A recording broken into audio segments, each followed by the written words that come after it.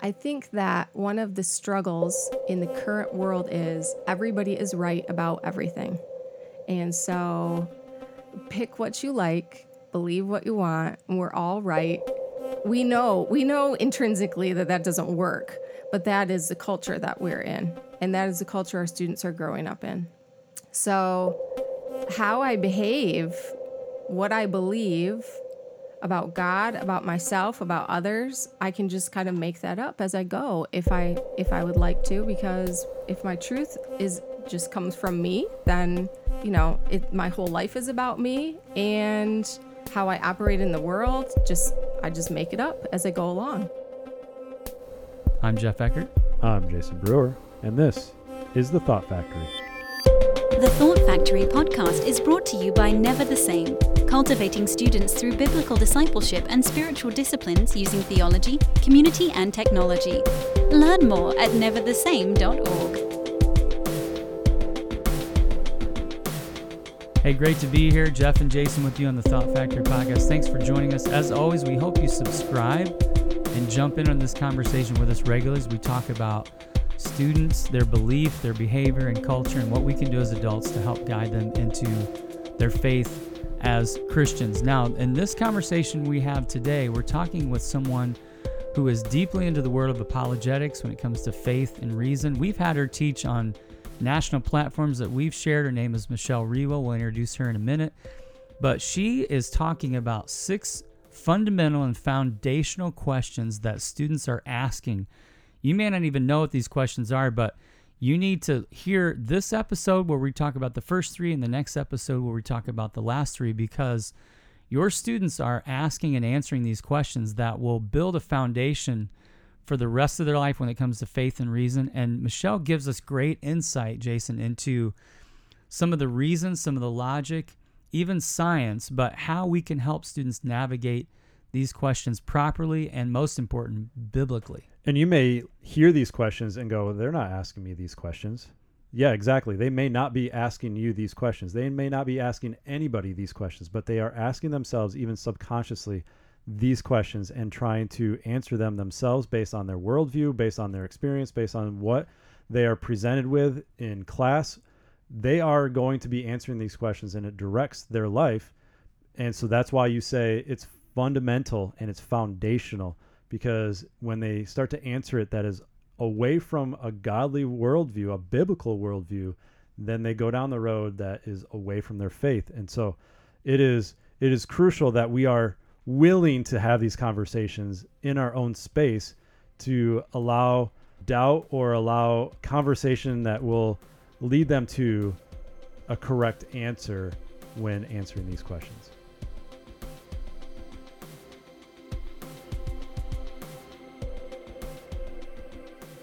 So today we are so fortunate to have a guest with us, Michelle Rewa.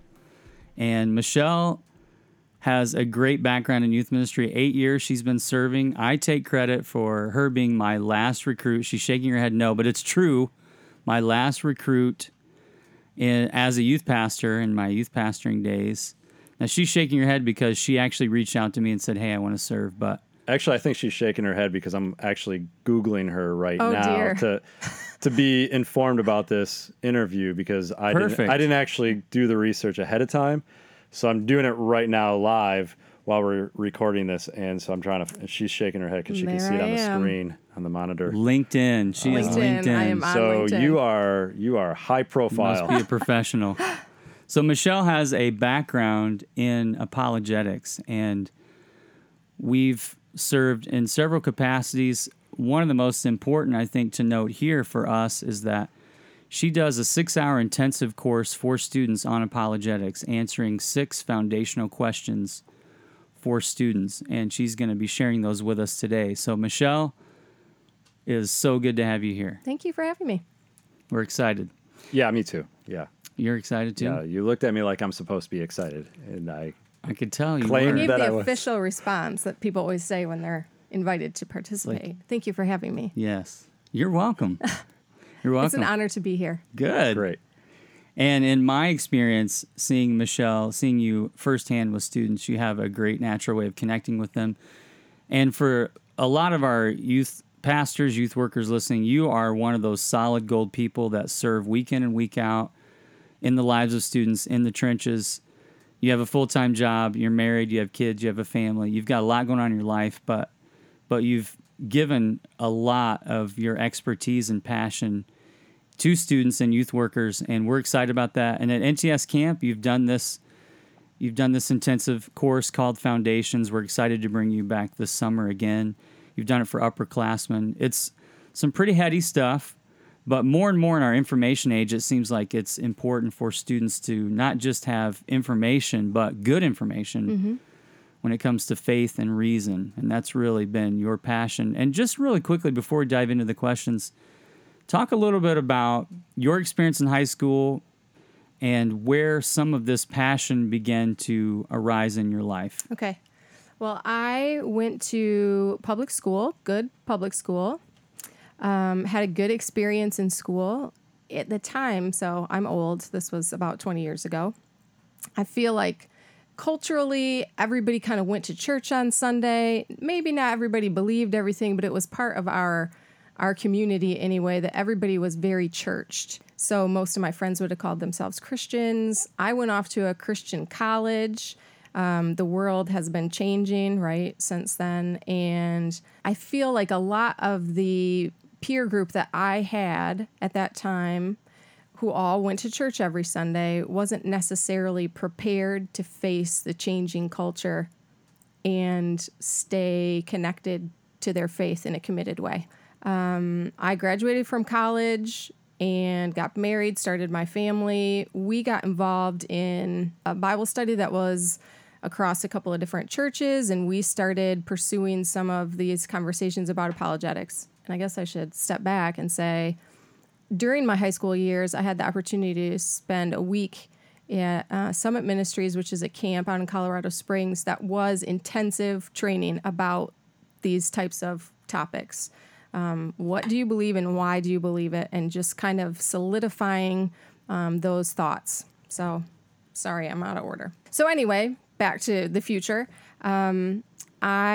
I was part of this group. We had these conversations kind of on a weekly basis. It was all a bunch of 30-plus-year-olds talking about controversial topics, and everybody agreed. And week after week, I would go and think, I should really be enjoying this. And week after week, I left thinking, why is this no fun for me? Everybody agrees about everything. They've already all made up their minds. This is no fun. Who is really dealing with these questions? And it's really students, high school students, middle school to an extent, but primarily high school students up into the college years, where colleges are more and more challenging young people who have grown up with a faith background to either leave that behind or become kind of apathetic about it. Yeah, that's when I just kind of got the bug to get involved and say, what can I do to support young people as they walk this journey and head off to challenges as they enter the adult world? So we're going to dive into these 6 questions, Michelle, but I want to mention here at the beginning, hopefully we'll remember at the end, that you've written a blog series for us a couple years ago. I have. And we're going to link all of those blog posts, and each one of those questions has a separate blog that you have written. Mm-hmm. And we're going to connect those to the companion blog to this podcast, and you can find that at neverthesame.org/blog. So I want to mention that now. Jason, anything else before we get into these 6 questions? No, that is all you needed to remember at this point in time. Okay, perfect. We're doing well so far. All right. So we're going to ask the questions as you ask them in your Foundations course. Okay. But your first question is, with students, is there evidence for a creator? So talk about that. Okay, so our first question is kind of a step back from a personal challenge. I need to decide if the future questions are even worth it. If there is no creator, if I can look at the world and say we're all an accident and I don't see God, then I don't even need to answer the rest of them. So we start with this question about a creator because everything flows from that. The rest of your life choices, to an extent, flow from your answer if you believe there is a God or if there's not. So we start there. Now, most of our students are growing up in public school settings. We don't talk about a creation or a creator in public school settings for the most part. And I have a science background, so my degree is actually in science. I love science. It is sad that there are so few committed Christians in the greater science community. So we want to approach this question, is there evidence for a creator? Looking at it from the standpoint of, what does everyone agree on? What does the evidence show us about the beginnings of the universe, about life as it currently exists, about life as it may have existed? What does both sides agree on, and how can we interpret that? Science is difficult because it's constantly changing. So the nature of this area is something that you have to constantly keep up on. I think a lot of people shy away from it because they don't feel equipped. So what you learned in school, what your teachers were teaching in school 20 years ago, is not necessarily what is being taught anymore. We have constantly more information, and information is shared everywhere across the globe now, instantly as well. So we hide a little bit from the science conversations. Most people in youth ministry don't go read science articles for a hobby. And so when their students are wrestling with, we're talking about coming up out of the primordial soup, and the church is teaching God is the creator, where do they have those conversations about what's right, what's wrong, where's the truth, how do I figure this out? It's difficult, and most people in youth ministry, most volunteers, don't have the answers for that. I would say that while everything is constantly changing, we do, and we're in a soundbite world, right? But the blogs, the soundbite blogs, if you have good resources available, if you can find credible resources, it can be really easy to keep up on some of these conversations. It can be 5 minutes out of your week to take a look. And if you have a student who is showing their own interest, because many students in one ear and out the other, it doesn't matter to them. But if you have a student who's showing interest and is struggling in this area, there is so much available out there for you to help them think through these things and come up with answers. So we talk about, is there evidence for a creator? We take it very broadly. You can't get nitpicky about things. So as a youth leader, why should I try to answer that question then? Well, you may be the only person students ask. I mean, mom and dad, so let's start with this. Everybody comes at that question already with a predetermined bias. Whether you fall in the creation category or the evolution category, you already have something in the back of your mind where you're leaning already. So students have grown up maybe in a household that promotes one idea. The school is promoting an idea, and they may need to get an answer from a source outside of the standard. What do you think? I mean, you are a real life person for them. You are, I hope, engaged with them, having discussions about some deeper issues, and they may not ask anybody else. And a lot of times the fake news that they're getting, a lot of times the information that they're getting is not always very credible, but they don't know that. I think being willing to go out and look for answers with them is half the battle. If a student knows that you are open to having that conversation, if it's something that you find the least bit interesting, just from a standpoint of it being controversial, it can be fun. And giving them perspective that they may not get from someone else. I mean, that's where it's valuable. They may not agree with you in the end, and that's okay. But it's important to be open to that. You bring up a great point about how it's really necessary to create spaces and environments in a ministry setting where students can feel like they can ask open questions like that. Is there a God? What is the evidence? I remember, as we're sitting here, a student that came to me at one point and said, I'm really struggling. I'm an atheist. I want to talk with someone about it. And we went through the Richard Dawkins book, The God Delusion. And we walked through that step by step, read it together, and had this great dialogue. And what you're saying is so true and so important. And I think those of us listening to this that are in youth ministry world, we need to think about how can we create a space where we're speaking truth, but also allowing there to be an environment where questions can be asked without judgment being passed. Right. Well, and this can be a difficult area because if a student comes to the conclusion that the evolutionary path is true and it conflicts with what I'm seeing in the Bible, now all of a sudden my world can come apart. You know, I mean, there can be a huge crisis of faith if I don't have someone who is willing to at least have those conversations with me and say, okay, well, let's see what we can find out this week and we'll talk about it again next week. So sometimes the sciences seem like, well, that's just for school.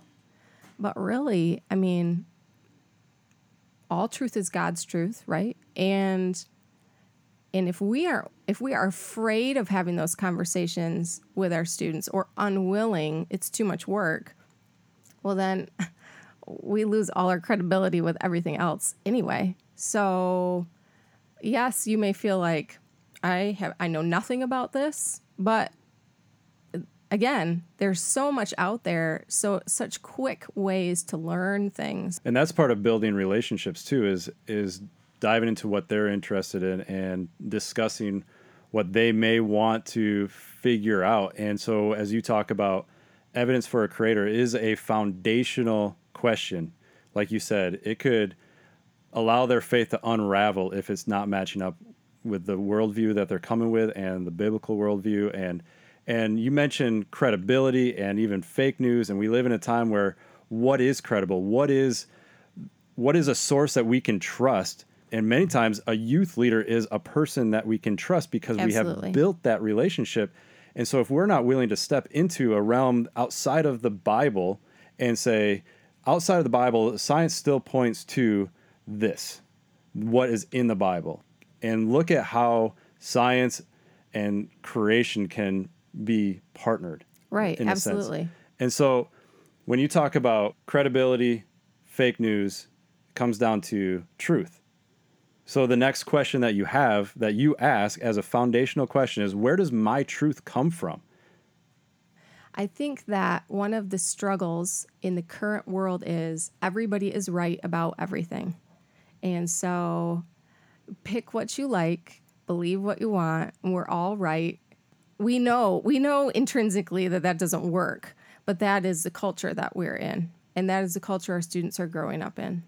So how I behave, what I believe about God, about myself, about others, I can just kind of make that up as I go if I would like to, because if my truth just comes from me, then, my whole life is about me, and how I operate in the world, I just make it up as I go along.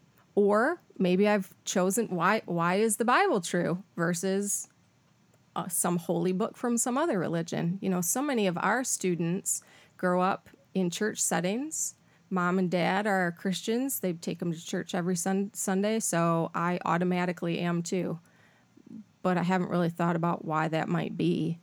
And so I go off into the world and someone says, well, you just believe this because you grew up in a house where this was how it was. You were just born into this. And if you were born over in India, you would believe something completely different, and that would be true for you.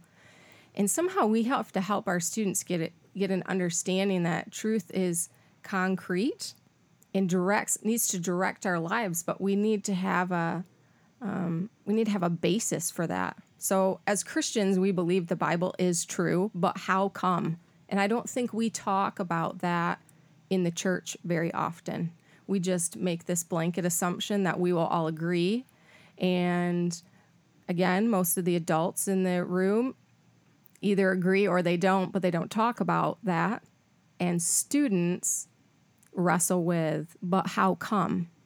So you stand in front of a group and speak from the Bible, and is it just a book of nice, wise things that I should consider, or does it have authority to speak into my life? So as we talk about where does my truth come from, we really need to get down to the crux of, is the Bible true? And how can I know that it is? Or is it just another self-help manual like every other book out there, and I just need to find the one I like the best? And I don't know that we are preparing students to think through the why behind the what.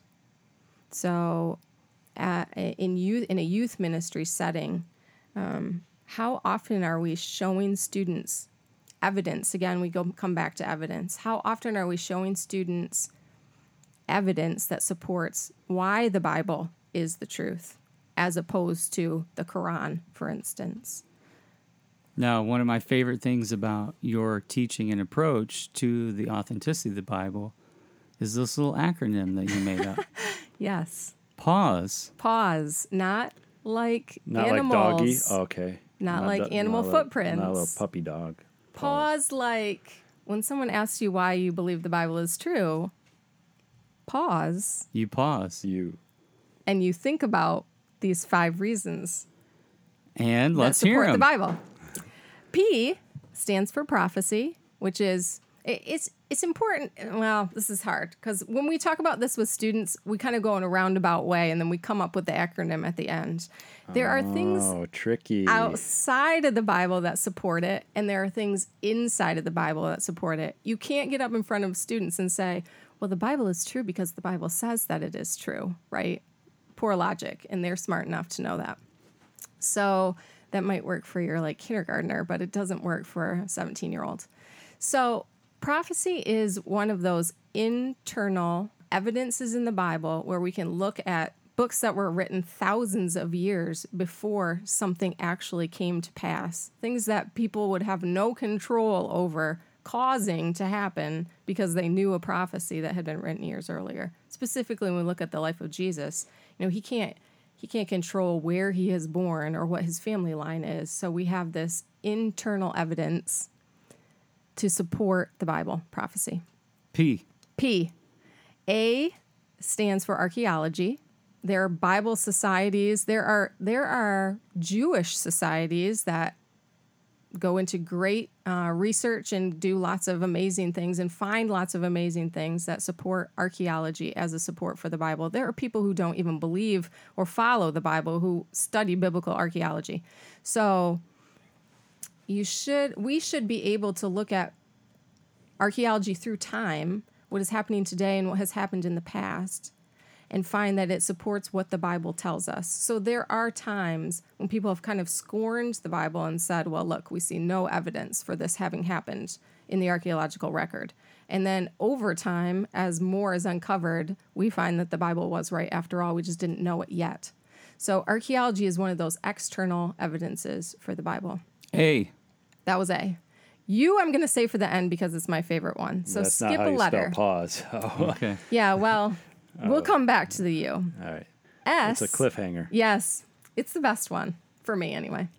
S stands for, it can stand for scribes or scrolls. It basically gets down to manuscript evidence. So when we look at the Old Testament and how it was preserved over time, we can see that there was not room for error to creep in as years and years and years passed. We look at some other holy books, I say in quotation marks, and we know historically that there were times when copies and copies were rounded up and burned so that someone could preserve the one version that they liked and then continue that moving forward. We don't have any evidence of that happening with the Bible. But sometimes people like to look at the Bible and say, well, it was like playing telephone for 2,000 years. Obviously there were errors. But when you ask, well, show me one of those errors, people can't give you a direct answer. So when you study how the Bible has been preserved by scribes, when you look at things like the Dead Sea Scrolls that were found, and they are 1,000 years older than anything that had existed in the world before that time, and yet they are identical to 99%, we can look at manuscript evidence and say, we can trust what is written. Whether we choose to believe it or not, we can say that it was accurately preserved. S. E, which should be our last letter, but it's not. Right. E stands for eyewitness accounts. So when we look at the New Testament, we either have books that were written by people who were there, or we have someone writing the story of an eyewitness who was there. So sometimes the argument when it comes to the New Testament is legend. Like, over time, this idea of Jesus has just grown and grown and grown. And we took him, and he was just this carpenter who stumbled into Jerusalem one day and, got executed. And we've turned him into a king. And that was never the intent. That's kind of the attitude. But when historians look at the Gospels specifically, they were written, there was not time for legend to grow. There were too many people living at the time that the New Testament was written for it to have been turned into a big exaggeration. Paul was writing to the early church, people who had seen what had happened in the life of Christ and seen miracles that had happened. We had eyewitnesses who wrote, and we had eyewitnesses who read the early, what has become the New Testament. So E stands for eyewitnesses, either specifically or kind of one removed. We don't have, for instance, like this Gospel of Thomas stuff, where 400 years after the time of Christ, someone has unearthed another gospel. It doesn't have the same weight as what we have in the Scripture because so much time had passed in between the two. We don't have any credible authorship for something like that. And so the eyewitness, the E for eyewitnesses, is really giving credibility to the New Testament. Again, you may not believe what is written there, but we don't have any evidence to suggest that it's just a bunch of stories that have been made up. Okay, E, and finally, your favorite. My favorite, the one that is in the middle, U stands for unity. That's it? That's it. I'm just kidding. Go ahead. Unity. It kind of brings the word together. It does. It's nice, and it's right in the middle. Wow. I never thought about that before. You can use that one. Okay, I'll keep that. Credit free. U stands for unity. I think this is another piece of internal evidence for the Scripture, but we have a book that was written over a period of 1,500 years. It was written in multiple languages. There were approximately 40 authors. They wrote on different continents. So we have all these people writing all this story down. It is one story. It has unity. We can see from the beginning of the Bible through the end God's story about man, about sin, about redemption.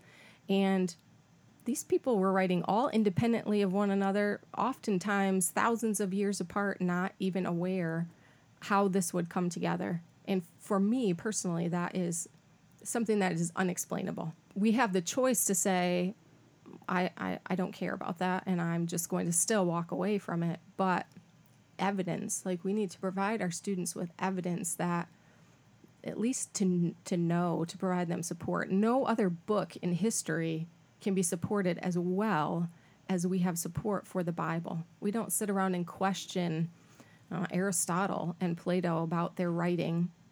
We just take it as what they wrote, and yet the Bible comes under all kinds of attack and consistently can stand up to that attack. It is not just a fairy tale written by a bunch of people trying to control a bunch of other people. It is too broad and too big for that, and our students need to know why they can trust it more than just because the church says so. Third question. What do I believe about Jesus? You discuss this with students in this course. This is one of my favorite questions. When I was a little girl, I can remember coming out of a Meijer, and there was a lady asking for contribution to some ministry. And my mom said, well, what do you believe about Jesus? This is such an important question. Every student should think about this every time they are engaged in a conversation with someone about faith, because this question is defining for everyone. What do you believe about Jesus? And I think sometimes the hard part for students is that they can't see Jesus all the way through the story. They understand the miracle of his birth, and they understand the death and the resurrection, but they don't see him outside of this little piece of the center of the Bible. And so when we talk to students about what you believe about Jesus, we need to give them more. We need to show them where he shows up all throughout Scripture. Why did he even need to come here? We need to talk about man. What is man apart from God?